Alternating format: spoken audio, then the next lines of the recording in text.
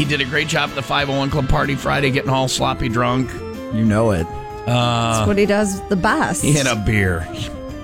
His wife, on the other hand, was all about the free beers that Tom was doling out. You know, Tom usually buys. She Tom couldn't always stop buys. herself, man. Yeah. And then you just kept going, You got a driver. Yeah, I handed you got her a I go, driver. You got a driver. You got a driver. So she's having another. Did you get lucky? Yeah. No.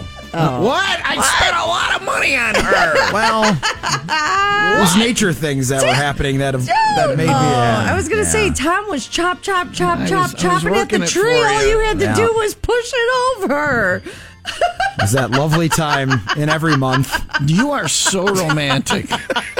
Tom was chopping at the tree, Tim. All you had to do was push it over. That's it. And you, All you had to do, you had one job, push the and you tree. wonder why you don't get any. All right, I went to the bar. Somebody else chop at the tree. Let's go. I'm ready to get pushed over.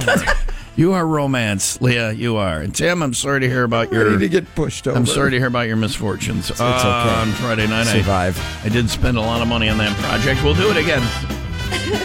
Tom buys. So if you ever, I'm not taking off a Friday for a long time, guys. Okay.